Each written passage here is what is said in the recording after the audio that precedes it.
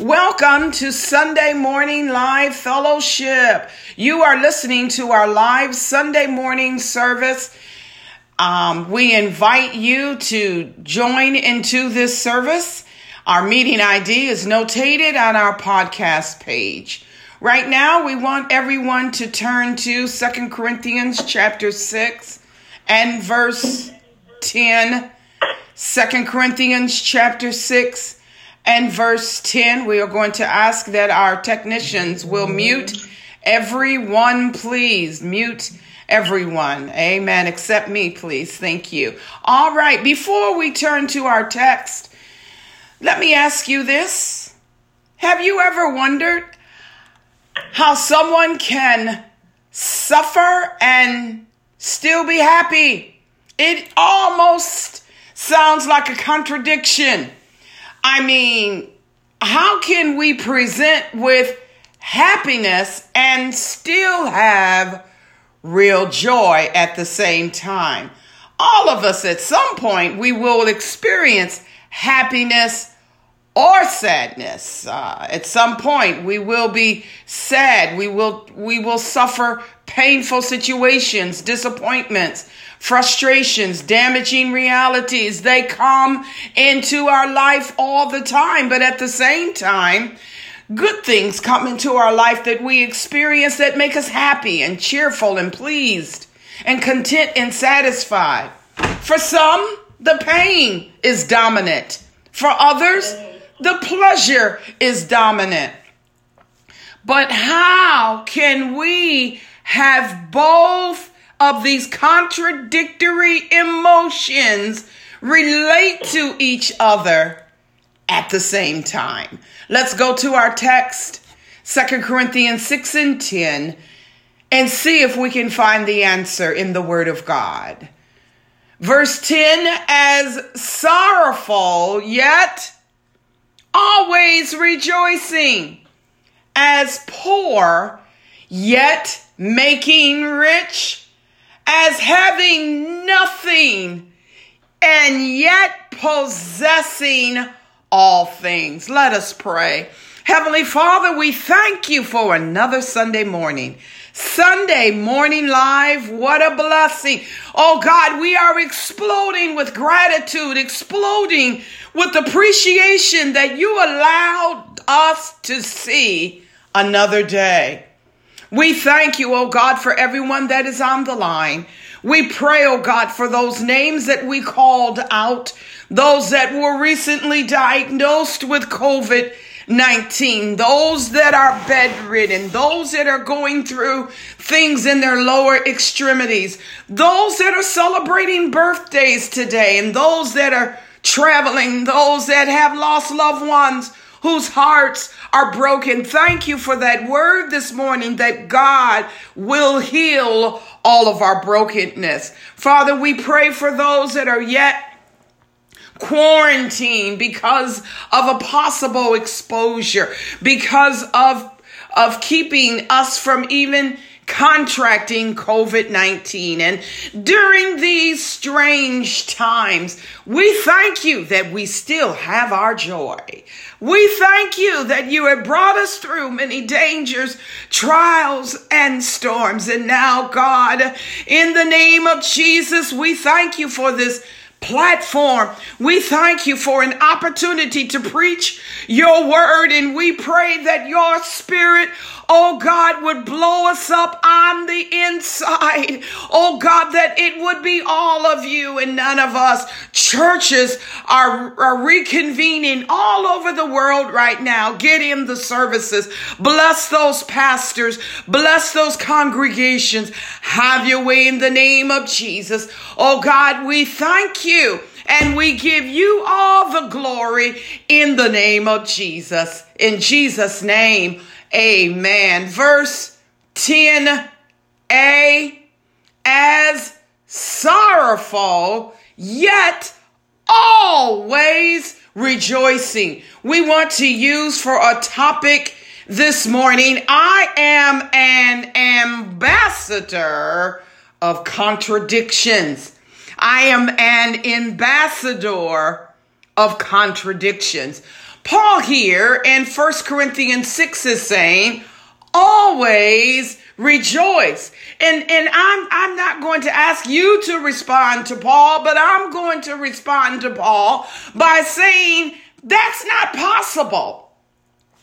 How can I be sorrowful and rejoice at the same time? It's an emotional contradiction to the reality of the pain I'm going through right now. Now, actually, Jesus responded to my question, thank the Lord, in Matthew chapter 5 and in Luke chapter 6 by saying, no, I don't speak in contradictions.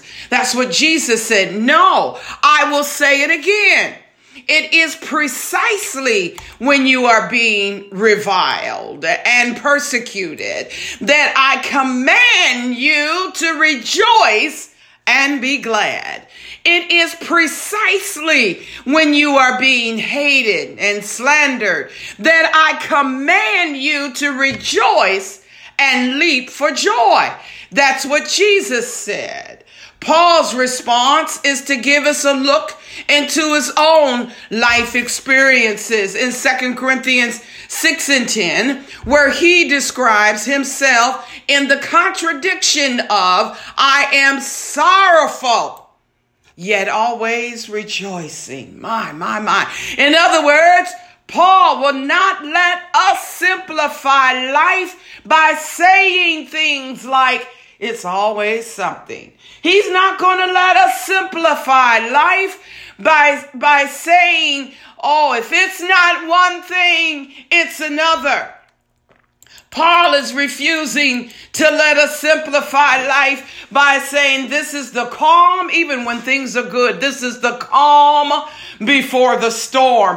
Or there are clouds on the horizon. Or when it rains, it pours. In other words, Paul is saying, my sorrow is coming in a sequence of sorrows, but yet I am rejoicing. At one level of our emotional life, there is such a sequence. The Bible says in Psalms 30 and 5, weeping may endure for the night, but joy comes in the morning. But listen to me, beloved, we don't want to oversimplify the Christian experience to think that joy should only be a periodic reality rather than an unending Christian experience. Paul won't let us sequence our life like that. In order to illustrate this point, he commands us to rejoice always. In other words, Paul is saying, I live in sorrow, but yet I am always rejoicing, even in the sorrow. So where is the key to unlock what we see as a contradiction? To understand this and find the key, let us turn to Romans chapter 5 and 2. And it reads, therefore, since we have been justified by faith, we have peace with God through our Lord Jesus Christ. Through him, we have also obtained access by faith into this grace in which we stand, and we rejoice in hope of the glory of God. Yes, this is our key. We rejoice in the hope of the glory of God. So why does Paul say we rejoice in the hope of the glory of God here in Romans chapter 5? We rejoice in the hope of the glory of God. Beloved, the only way to maintain joy in this afflicted world that we live in is with hope. let's get a good look at this root of rejoicing and hope, and this relationship between hope and joy. We see it when we distinguish rejoicing and hope and see how they are related. Romans 12:12 says, rejoice in hope. Again, our writer is Paul. So it looks like hope is the anchor in which joy is rooted. Hallelujah.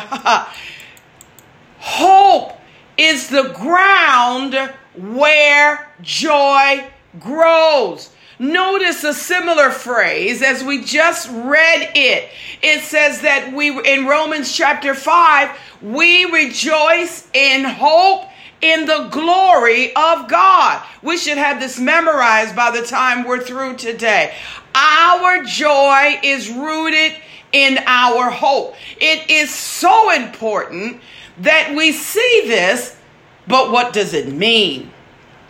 It means that things may be going really bad right now for you, but you will not let these bad things steal your joy, because my joy comes from the things that I have my hope in. We set our mind upon how good it will be in the age to come. I know this world is wicked.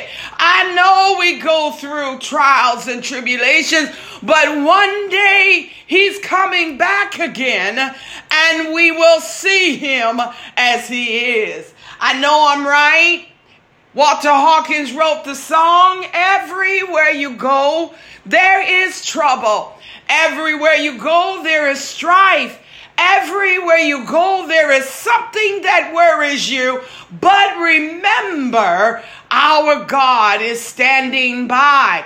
That is why we can rejoice in tribulation and not just when things are going good.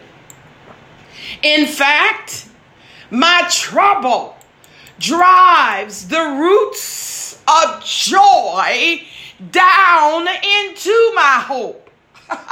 My future joy, the joy that comes from knowing what is to come, the joy that is rooted in the hope of eternity, that same future joy can stream back into my present difficulties and lighten my every load when I focus on the good, hallelujah, that is to come. So what is next? What is coming next? The Bible says the glory of God. See, we always thought as Christians that the ultimate hope of the human heart is the fact that my sins have been forgiven. Oh, it's so much more than that. We have always placed our ultimate hope in the fact that we have been justified and that heaven will someday be my home, or that I have been healed from sickness and disease. No. My ultimate hope, and should be the hope of every Christian, is in the glory of God. We were created to see and taste the glory of God. Christmas happened. Good Friday happened. Easter happened. And the Son went to sit at the right hand of the Father, so that we as sinners could enter into the beauty of the glory of God, so that we could experience it, so that we could see it, so that we could experience it with ever increasing joy. Romans 12:12 says, rejoice in hope. Again, Romans 5 says, rejoice in hope of the glory of God. There is no greater experience than the glory of God. It is our ultimate experience that will wipe away every tear, rectify every wrong, and make you say it was worth it all, no matter how much we suffered. So what is the glory of God? We say it all the time. To God be the glory. We understand that part. But what is it to experience, to taste, and see the glory of God? The glory of God is when we go public and speak of God's infinite worth to others. In other words, when we magnify God over and above whatever that we are going through, that God is greater. I know I'm right. When you think of creation went public. Hallelujah. How do I know? The Bible says, and we see it all around, that the heavens declare the glory of God. So we as humans, we must manifest God's glory because we were created in the very image of God. And how do we manifest his glory? Every time we walk by faith, every time we trust his promises, we are making God glorious. Woo! Isaiah chapter 6, it talked about the seraphims as saying, holy, holy, holy is the Lord God Almighty. The whole earth is full of his glory. Our hope is in the glory of God. The way that Paul says it, this is one of my favorite verses in 2 Corinthians chapter 4 and verse 17. This light affliction, this momentary affliction, everything that I'm going through is but for a moment. It is preparing us for an eternal weight of glory beyond all comparison. This was the hope that sustained Paul's joy when he was going through afflictions. He preached to himself, and we need to preach to ourselves. Most Sundays, I'm preaching to myself. Sometimes I got to go back and get the message off the podcast because of what I'm going through to remind myself that everything is going to be all right. So while Paul was going through this light affliction, Paul knew that this experience is not meaningless. This affliction is not pointless. It's not cruel, but it is working an experience for and to the glory of God that will outweigh everything that I'm suffering with in this life right now. And that is our hope.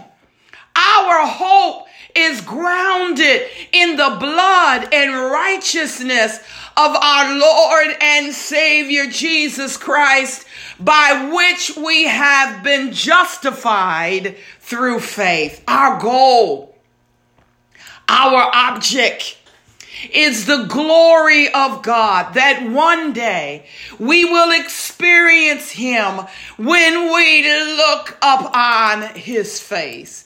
Now you can either say joy flows from this hope, or you could say that Christian joy is directed toward that hope. And you might think this is too limiting. Shouldn't we rejoice in what's happening right now rather than pointing my joy toward things that are about to happen in eternity? Well, we can look at that two ways.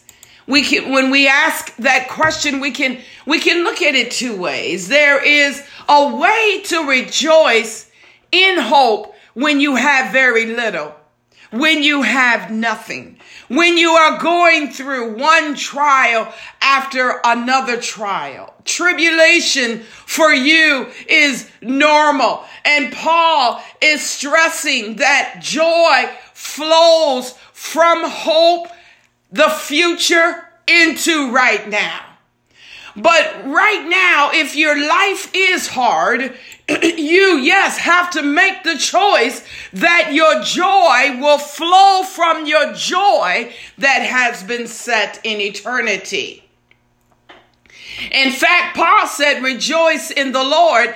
And again, I say rejoice. Rejoice in hope echoes the conviction that Paul is preaching to us right now. Even though your life is hard and tribulations are normal for you, but there is a glory that is coming that will make it worthwhile. But some are not going through tribulations. Some are going the second half of that question.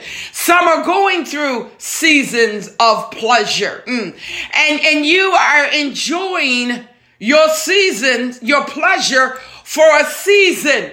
Your present joy that you are enjoying right now you must make the decision that you point your pleasure, your joy that you are experiencing right now to the fullness of joy in Jesus Christ. In other words, anything that you have, you did not receive of yourself, but comes from Jesus Christ. If you don't point your joy toward Christ, then your pleasure and what you have and are enjoying right now is an idol.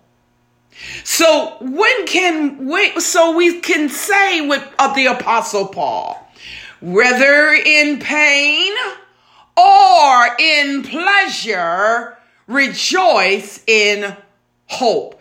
The hope of the glory of God in the face of Jesus Christ. So I would sum up all of these elements: tribulation, trouble, calamity, conflict, persecution, these things that we go through, cancer, death. These are all normal conditions of the life in this fallen world. But Christ has come and broken, he has come and broken into our tribulation and taken our tribulation onto himself. Stop carrying around your burdens. Stop carrying around your troubles and your tribulation, because he carried our sin and he bore our curse and he absorbed God's wrath and became our righteousness and conquered death, hell, and Satan, and opened up the door of paradise to us for all that believe in him. He made his glory the center of that paradise so that we would have the highest pleasure possible, whether we're in affliction or not. In this hope, we rejoice with the joy of unspeakable glory and full of glory. Now, in spite of and even because of our tribulations, which drives our joy down into the roots of hope. In other words, our joy literally is grounded in our hope, so much so that trouble does not limit my joy. In fact, trouble liberates my joy. If you know that your future is glorious and in Christ Jesus, we don't have to live for power or money or fame. We don't have to keep grasping at stuff and chasing pleasures that will slip through our fingers. We are free to experience another kind of joy that does not come from this world, because our hope is glorious and sure in Him. We must seek first the kingdom of God and His righteousness, and all of these things will be added unto us. Our hope will be genuine and sacrificial because of the joy that is set before us. And beloved, when it's all said and done, God alone will be God. God's glory alone will be the ultimate beauty and value. The Lord alone will be exalted in that day, and it will be our joy to have it so that the glory of the Lord alone will be exalted. He is our glory. We end where we began with this message. We are not called to have periodic joy in God, but we are called to have perpetual joy of the Lord, sorrowful, yet always rejoicing. And I am arguing that the key to such a steady state of joy in God is hope in the glory of God, even when you are going through the worst kinds of suffering, physical and emotional. This is what Jesus said: blessed are you when others revile you and others persecute you and utter all kind of evil against you falsely on my account. Rejoice and be glad, because your reward is in heaven. Rejoice always, even in suffering, because these sufferings cannot be compared to the glory that shall be revealed. Beloved, God wants us to make Him visible to the world. When we rejoice in our sufferings, we are literally making God visible to the world. Matthew 5:16 said, let your light so shine before men that they may see your good deeds and glorify your Father who is in heaven. This life is not a contradiction as we gaze upon the glory of God will overtake whatever you are going through right now. If you are unable to gaze upon that glory because you have not accepted Jesus Christ by faith as your personal Lord and Savior, pray this simple prayer with me. Say, Lord Jesus, I am a sinner. I have done many things that don't please you. I have lived my life for myself only. I am sorry and repent. I ask you to forgive me. I believe that you died on the cross for me to save me. You did what I could not do for myself. I come to you now and I ask you to take control of my life. I give it to you. From this day forward, help me to live every day in a way that pleases you.